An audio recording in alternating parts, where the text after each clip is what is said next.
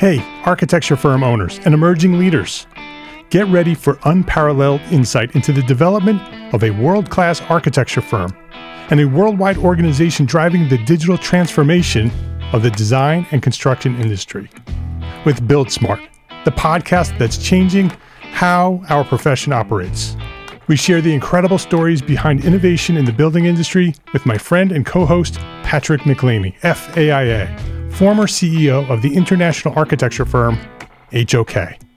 You know, Yamasaki's office or firm lasted during his lifetime. And when he passed away, I think that was the end of the Yamasaki office. Helmut did not want that. He wanted a firm that would live out and grow beyond the founders. In Season 1, discover the untold stories behind HOK's meteoric rise, from 150 employees in St. Louis to a powerhouse with over 1,900 staff members and 27 offices worldwide. You know, they weren't as polite as the Kojima people. That was just boom. And anytime you have a creditor, whether it's Kojima or the bank, that wants their money, unless you can raise money someplace else, you are out of business. Bankrupt.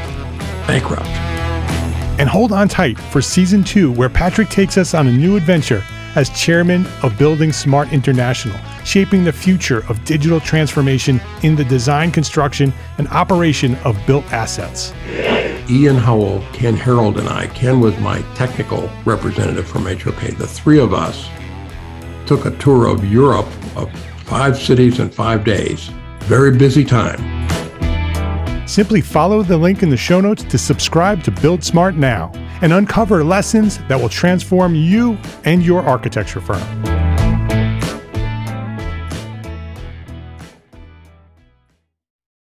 My name is Mark Arlepage, and you are listening to Entre Architect Podcast, where each week I speak with inspiring, passionate people who share their knowledge and expertise, all to help you build a better business as a small firm entrepreneur architect. This is episode 347, Shortlists, Matching Talented Architects with Growing Institutions, with the founder of Dovetail Design Strategists, Susanna Syrifman.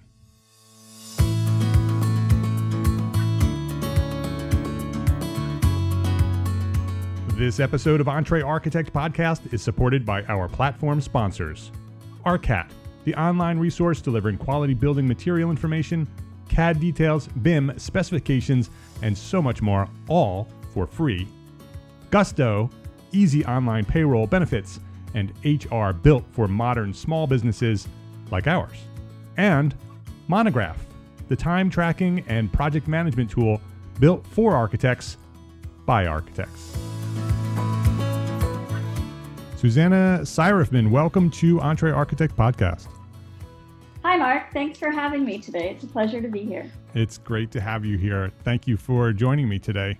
Let me tell our audience who you are, share a little bit about you. Dovetail Design Strategists is the leading independent architect selection firm in the United States, serving developers, civic, cultural, and educational institutions looking for world-class architecture and design excellence.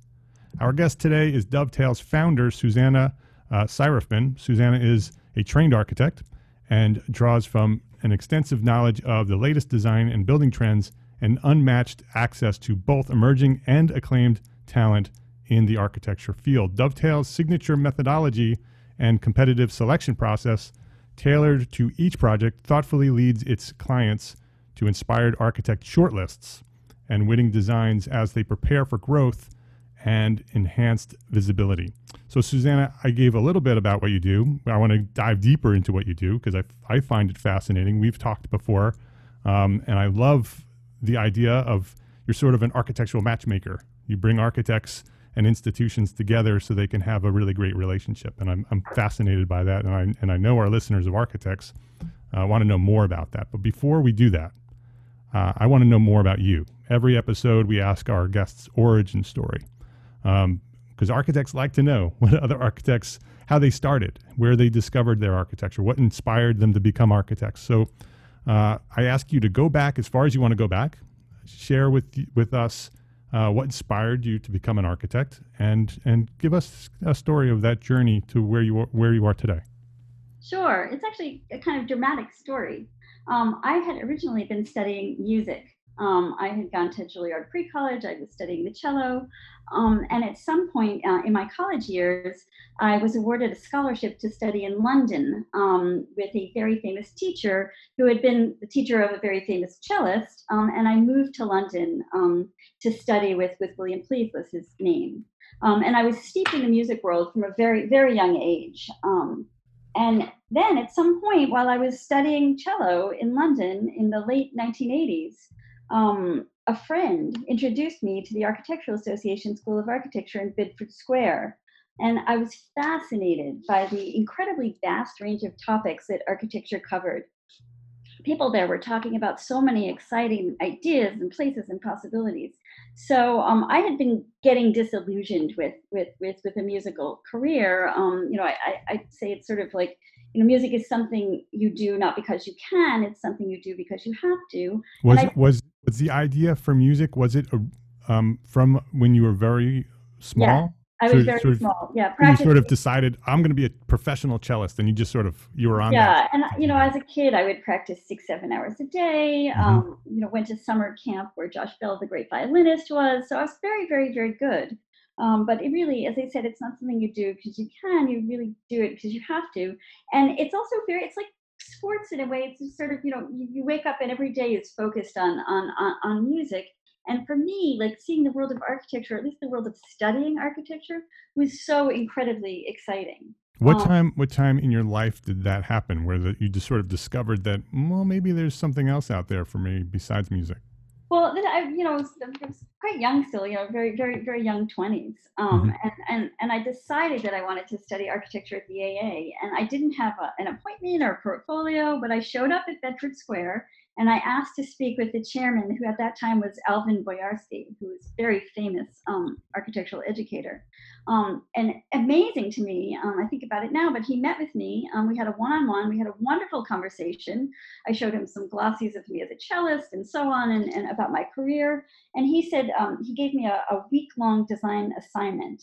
And I can't remember exactly what it was, but I worked really, really hard on it. I made a beautiful model of things that I had found in the London street, including colored glass blocks. And a week later, I presented this to the chairman, and he accepted me into the school, and he even said I could skip their foundation year, which was intended for students without prerequisites. And I now proudly hold a diploma from the AA, and I loved every minute of studying there. It opened up a whole way of thinking for me. Yeah, that's interesting. It's interesting that you were accepted in and sort of bypassed that introductory level, because probably your creativity as a cellist probably sort of converted over to architecture. You probably saw, because that first year in architecture school, in most architecture schools, it's sort of, first of all, it's a filter, right? It's sort of filtering out the architect or the students who aren't really there to become architects, right? They think they like architecture, so they take architecture, and then they realize, oh, I don't like this, and half the school leaves, and the second year is half the rest of the rest of the students, and that your creativity as a cellist probably clearly demonstrated that you had that ability and that passion for design and for creativity. I think there's a lot of parallels between music and architecture, and there's that famous Goethe quote that architecture is frozen music. Right. Yep. So but even on a sort of working level, I think that the study of music and being a musician gives you a kind of discipline and focus that is incredibly useful for architecture. And I think there's actually a lot of well-known architects who are musicians, or on the side kind of thing. So so it's definitely a relationship. But that's how I came to study architecture. So you were accepted into school, you graduated, you got your degree. Where did you go from that? Did you stay in London and work there, or did you come back to the States? I did. I stayed in London. But while I was still studying to be an architect at the AA in the mid-90s, I was really fortunate to be commissioned to write a book on contemporary architecture in Chicago. So I got paid that summer. I spent the entire summer break before my final year of architecture school walking and riding the L all around the great city of Chicago, looking for the best examples of new, innovative architecture I could find. Not only did I explore over 228 square miles, I met with almost every single architect in my book, which featured 100 buildings all built within the former decade. And then the following year, I was commissioned by the same publishers. I was still living in London, but I was commissioned by the same publishers to write a book on contemporary architecture in New York City following the same format. So that was 100 buildings all built within the last 10 years. And I spent another 4 months walking all over New York City's 5 boroughs. Wow. And again, I met with almost all of the the architects featured in my book. And although I didn't realize it at the time, those first 2 books, 2 of the 5 books I subsequently have written on contemporary architecture, laid the foundations for my perspective on architecture and the groundwork for founding my company, Dovetail Design Strategists, many years later. And as you know, we're now the leading independent architect selection firm in the States. And what we're known for is promoting design excellence by ensuring our clients preserve the integrity of their vision, what they originally set out to do through a competitive architect selection process. And of course, being trained as an architect myself, I'm a fierce advocate for architects. And when both these things come together, the end result is world-class architecture. Yeah, that's a fascinating story. I want to go back to those books because you sort of just glossed over that. You're in architecture school and you're still getting your degree, right? Is that what you said? Yes. And you were commissioned to write a book about contemporary architecture in Chicago. Yeah. How did that happen? I mean, it's not often that somebody who's in architecture school, the publisher shows up and say, "Hey, you over there, go write a book about contemporary art, and we'll send you over there, and you can go or architecture, and you can go study architecture in Chicago." How did that happen? Well, it was fantastic, and in fact, the book became. You had to write a master's thesis when you were at the AA, in conjunction or separate from a design project, and my book served as my master's thesis, and I think I was the first student to actually have a published book while still studying there.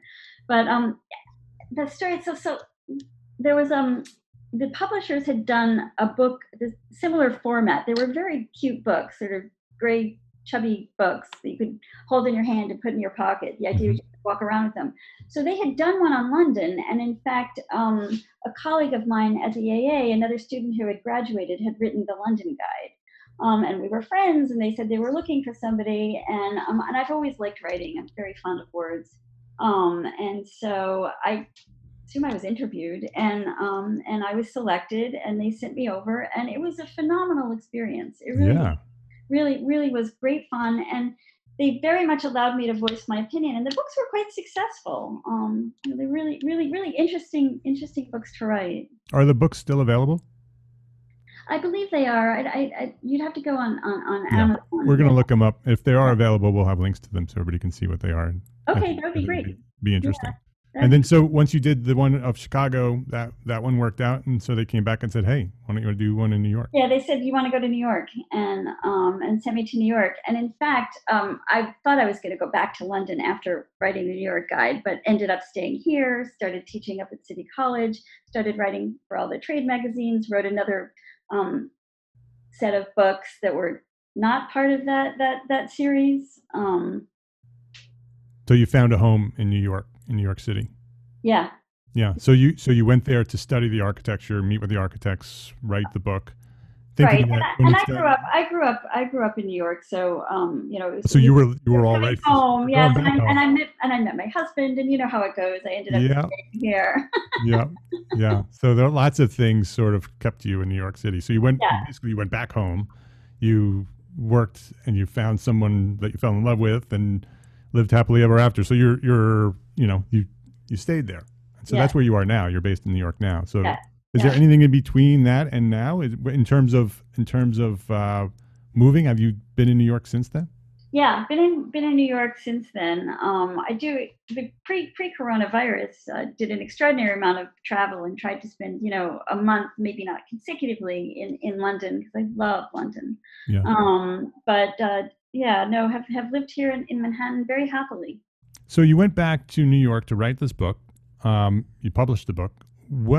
What happened between that and Dovetail today? Did you work for other architects?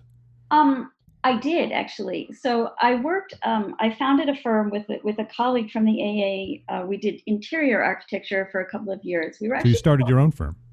Yeah, started my own firm. And we did a number of acclaimed projects. We were published, and we got an IIDA award, it was just not for me. And then I worked for Stan Exted at Aaron Krantz Exted and Kuhn, which has since been bought by Perkins Easton. So I saw the other side, doing master plans. Yeah. And all the time I taught for a very long time up at City College, which was a great place to teach. I taught at Parsons for a while.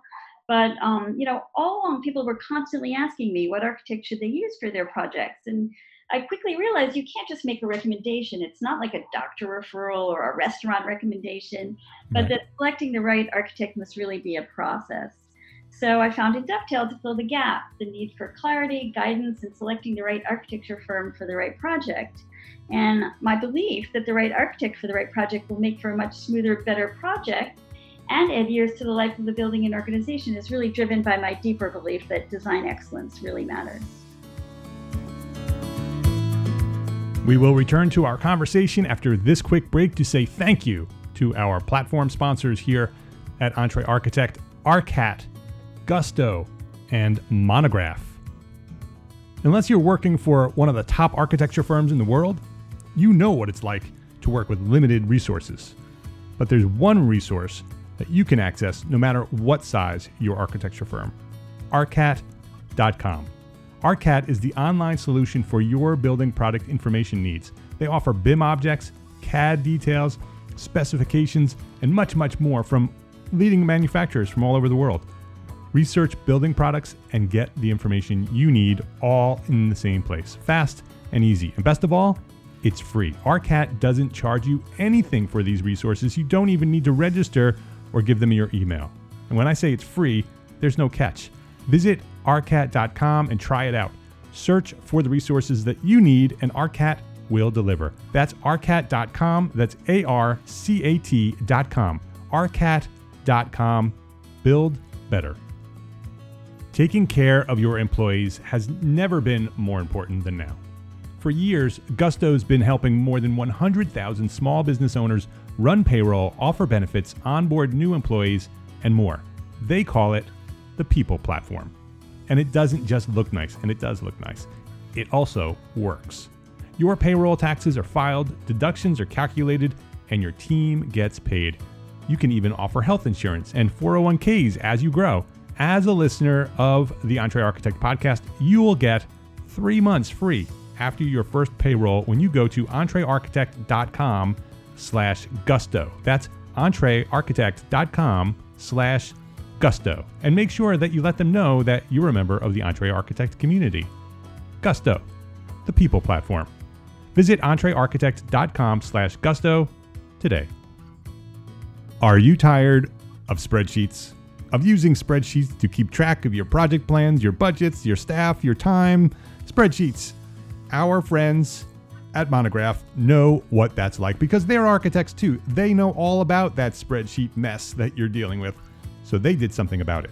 Monograph is a time tracking and project management tool built for architects by architects to respond to the challenges that small and medium-sized firms face on their quest to a profitable business.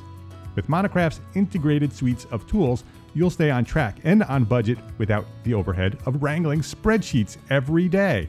Improve your firm's operations today. Try Monograph for free at entrearchitect.com/monograph. Ditch the spreadsheets. Visit entrearchitect.com/monograph and try Monograph today for free. ARCAT, Gusto, and Monograph. Please visit our platform sponsors today and thank them for supporting you, the EntreArchitect community. So with Dovetail, what are the origins of Dovetail? So you had your own firm. That didn't really work out the way you wanted it to. Where did the idea for Dovetail come from? You mentioned that people were asking you. I think just to be clear, Mark, it wasn't that it didn't work out the way I wanted to. But I decided it wasn't what I wanted to do. Well, exactly. That's what I meant. But so what's between that and founding Dovetail? I mean, because you started a company to match architects with institutions. There were a number of things.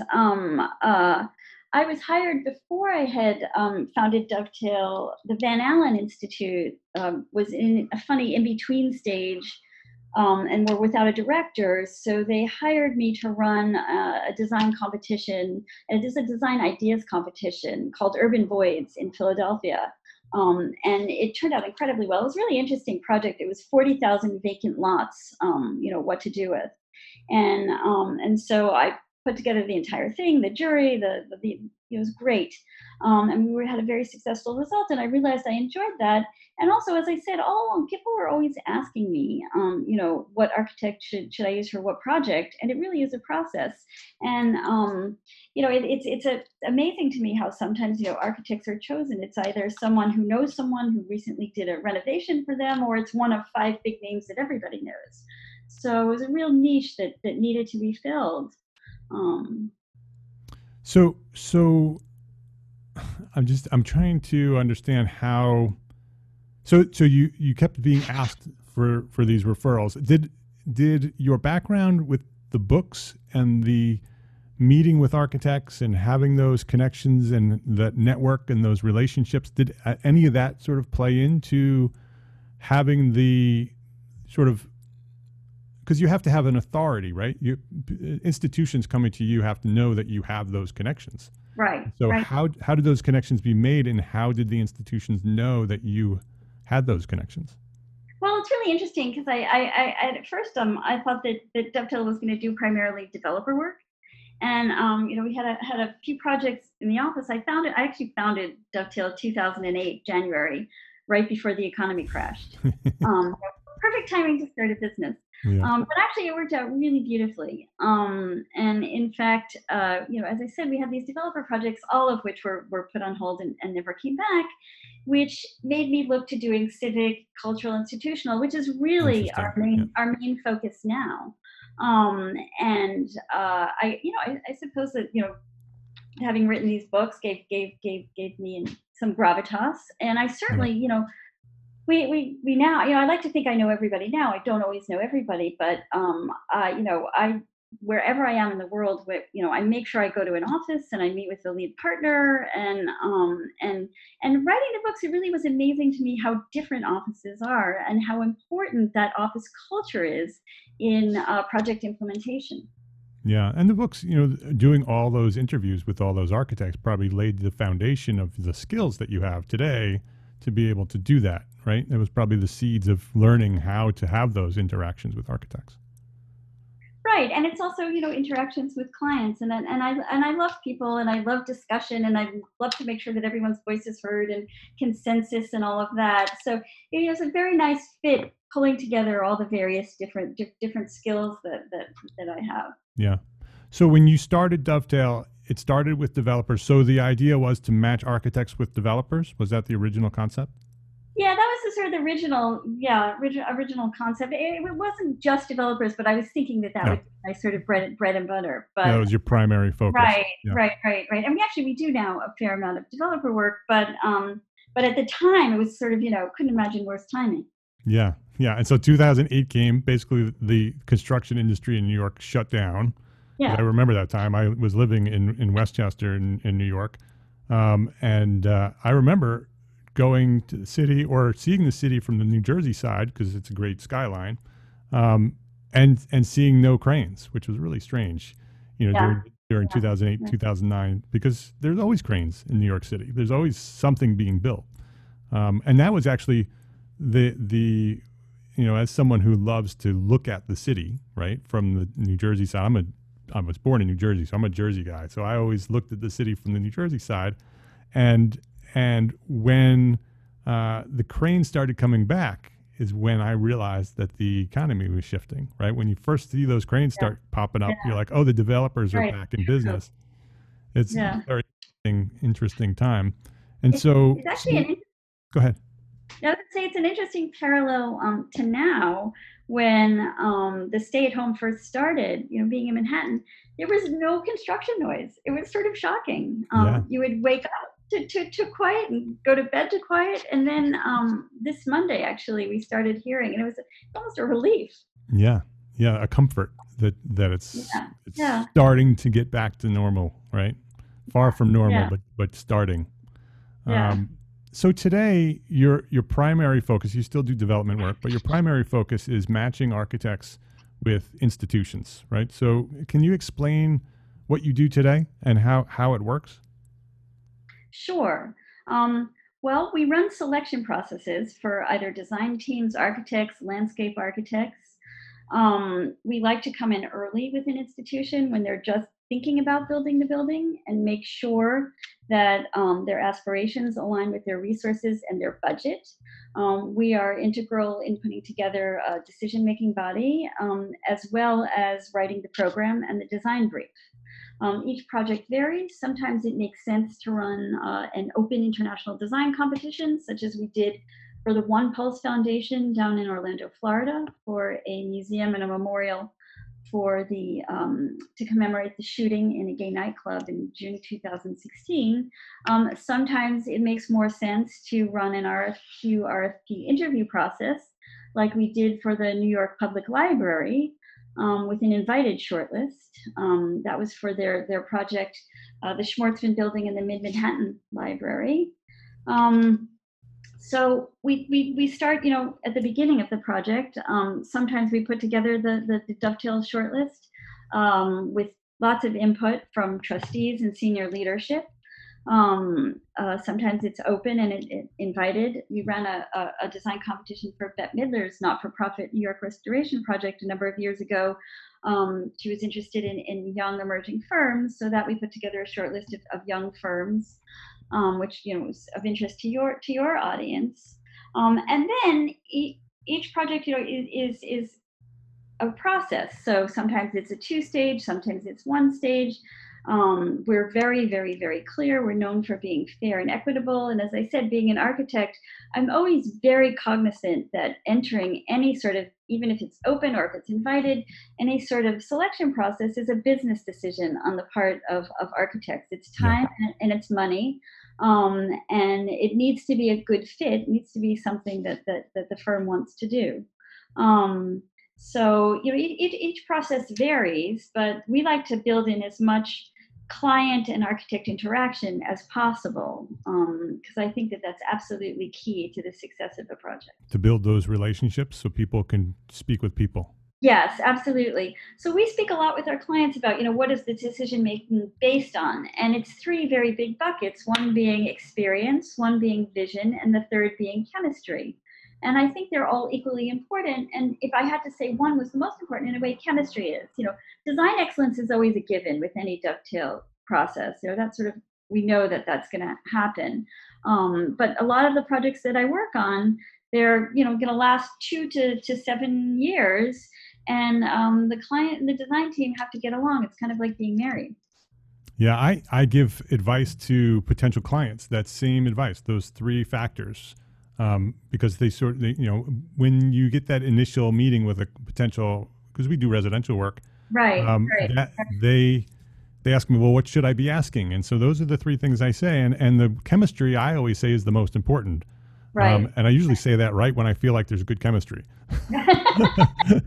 and then great part. I give them advice on how they might interview other architects if they're going to do that.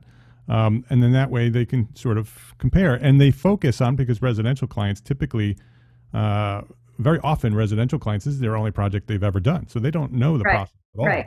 And so whatever you tell them is what they think is the process. So I give them advice. They appreciate that. Very often that it helps us because we did give them that advice. Right. But then when they're also, once we're hired and they ask, well, what about contractors? I say that same thing about contractors. That chemistry, especially what you said about long-term process. Right. With residential contractors, they're often having breakfast with you. Right. They're in your house. Every day. And so no matter if it's a competition or an RFP interview, we always bring clients to architects' offices. I feel like it's such a good example of who they are, even small firms too. It's really interesting, and it really speaks to how they work, and to see if it fits with the nuances of my client's organization, how they work. Yeah. How is the selection process decided? I mean, I'm assuming you're working with a client, working with how they want to select an architect. Because you said some are open, some are closed, some are competitions, some are selection process. How do you determine which is which? Well, we work very closely with our clients to figure this out and present, the various different options as well as our recommendations. Sometimes, it's useful to have an open competition to raise the profile of a project, to generate buzz around it, for fundraising purposes. Sometimes, that makes a complete total sense. That said, we will not run a design competition unless there is compensation for design, concept design work. Absolutely. Thank you. Yeah, no, it's just, it's sometimes a hard push, but we will not do that unless there is compensation. Other times, it makes more sense if they don't have the resources to pay for concept design, or it's a project that they want to have a sort of secret capital campaign for, a quiet, I should say, not secret, quiet capital campaign at the beginning. It makes much more sense to do an interview process. It really varies on what the project is and what the scale of the project is. Our audience is small firms, a lot of sole practitioners, a lot of small firms, typically under 10, 15 members. If one of those small firms wanted to reach out to some of the institutions in order to get some of this work, maybe be put on some of these short lists, what is some advice for them to sort of prepare for that? How do they get recognized in that situation? Well, I might turn your question around, and advice for small firms as to how to get recognized is not necessarily cold calling institutions. That's where Dovetail comes in and works with them to identify, who to be looking at. But I would say that I think it's quite useful to speak at universities, not necessarily to teach. I think that's useful too, but those are hard jobs to get. But to raise your profile within that world, I think is very useful for a trajectory of small firms to talk about their work various different places around the country, and then they do get to be known. So it sounds like sort of using a thought leadership strategy where you sort of present yourself, present your knowledge, interact with some of these institutions, being able to speak with some of them at those institutions in order to not only demonstrate your expertise, but also start building some of those one-on-one relationships with potential decision makers. Yes, absolutely. And to be very clear about what your added value is for the client. What differentiates your firm from other firms? Very interesting. Can architects reach out to you and say, I'd like to be put on your list for a potential short? How does that process work? We are always welcome. I get contacted on a daily basis, but I look at everything and I respond to everyone. We're always looking for fresh talent. I think absolutely people should feel free to send me a portfolio, shoot me an email. I'm happy to talk about where they are, where they want to go. Definitely, yeah. Great. You will probably get several. I'm delighted. That's great. Dovetailstrategists.com is the website. If anybody wants to go see what Susanna is doing, where her website is, how it works, and reaching out, I'm sure there's a contact form on dovetailstrategists.com that you can reach out and say, hey, you just heard Susanna on EntreArchitect Podcast, and I'm interested in doing what you do. So I'm sure you'll have a few people reaching out to you. Before we wrap up, I would love to ask you the question that I ask everybody. I asked this over 300 times. We have over 300 answers of all different types and different variations. So what is one thing a small firm architect can do today to build a better business for tomorrow? Well, we sort of kind of just answered that with the Yeah, and it could be that. It could be that.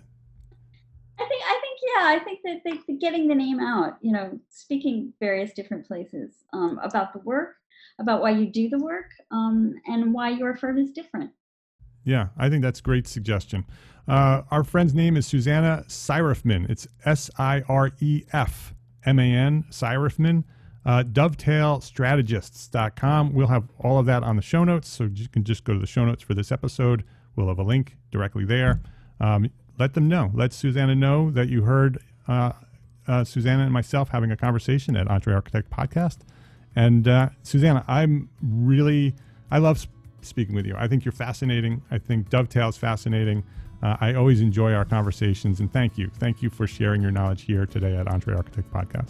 Well, thank you, Mark. I very much enjoyed our conversation too. You've been listening to episode 347 with Susanna Seyfriedman, Shortlists, matching talented architects with growing institutions. If you'd like to share this episode with a friend, the Entre Architect link is entrearchitect.com/episode 347. Please share that link with a friend so we can continue to grow this podcast throughout the Entre Architect community, throughout the AEC world. Entre Architect is a proud member of the most engaged AEC multimedia network on the planet, Gable Media, curated thought leadership for an audience dedicated to building a better world. Listen and subscribe to Entre Architect and all the shows at gablemedia.com. That's GABL media.com. And check out Entre Architect Academy membership. It's a membership for you, small firm architects. It's ready to edit business resources, live monthly training, supportive architect community waiting for you, ready for you. It's all waiting for you at Entre Architect Academy membership. Learn more and enroll right now at entrearchitect.com/join. That's entrearchitect.com/join. We'd love to see you over at the membership. Be well, my friends. Be healthy, happy, safe, and secure. Thanks for listening today to the Entre Architect Podcast. Love, learn, and share what you know.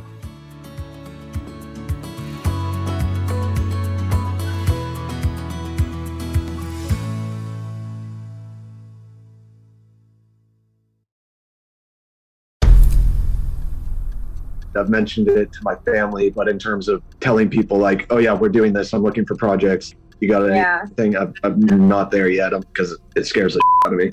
Dreaming of launching your own architecture firm?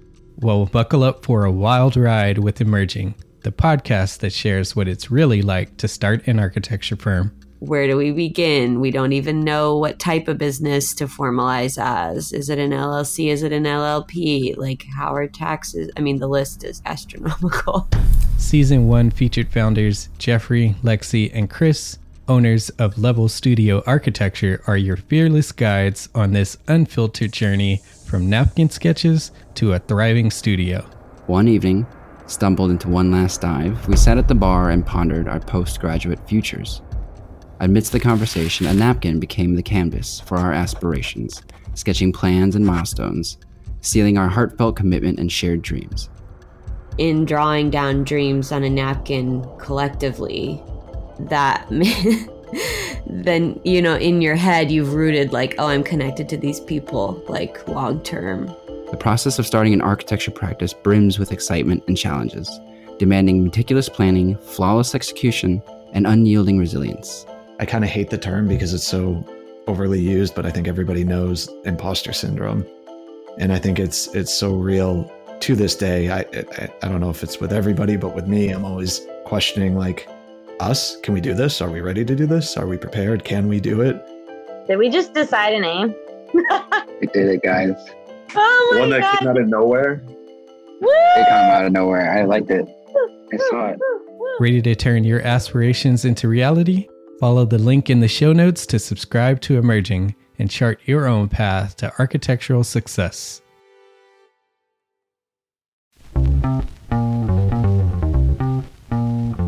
Calling all small firm architects. It's time to tap into your full potential with Entre Architect's Context and Clarity, where inspiration meets innovation. Hey, it's Mark R. LePage, founder of Entre Architect, and I'm inviting you to join my two favorite co-hosts, Jeff Eccles and Katie Kangas, as they bring together authors, experts, and thought leaders for electric conversations with entrepreneur architects around the globe. It's not just a podcast, it's a community where dreams meet action. There's a simple equation there. And what that did, just doing that basic calculation, was it allowed me to compare what I had actually saved in my retirement accounts to what I thought a possible projected annual spend might be. Artists are temperamental, so beautiful design is going to be a priority. When the job is done, we're going to actually need to live in the house, not live with the person who designed it. And so for me, the artistic skill, the architectural skill is most important. And so I would say that would be 60% of it, if not more. Gain insights to build a successful practice. Subscribe, engage, and let's redefine your future together. Join the Context and Clarity community, where every conversation adds to your blueprint for success.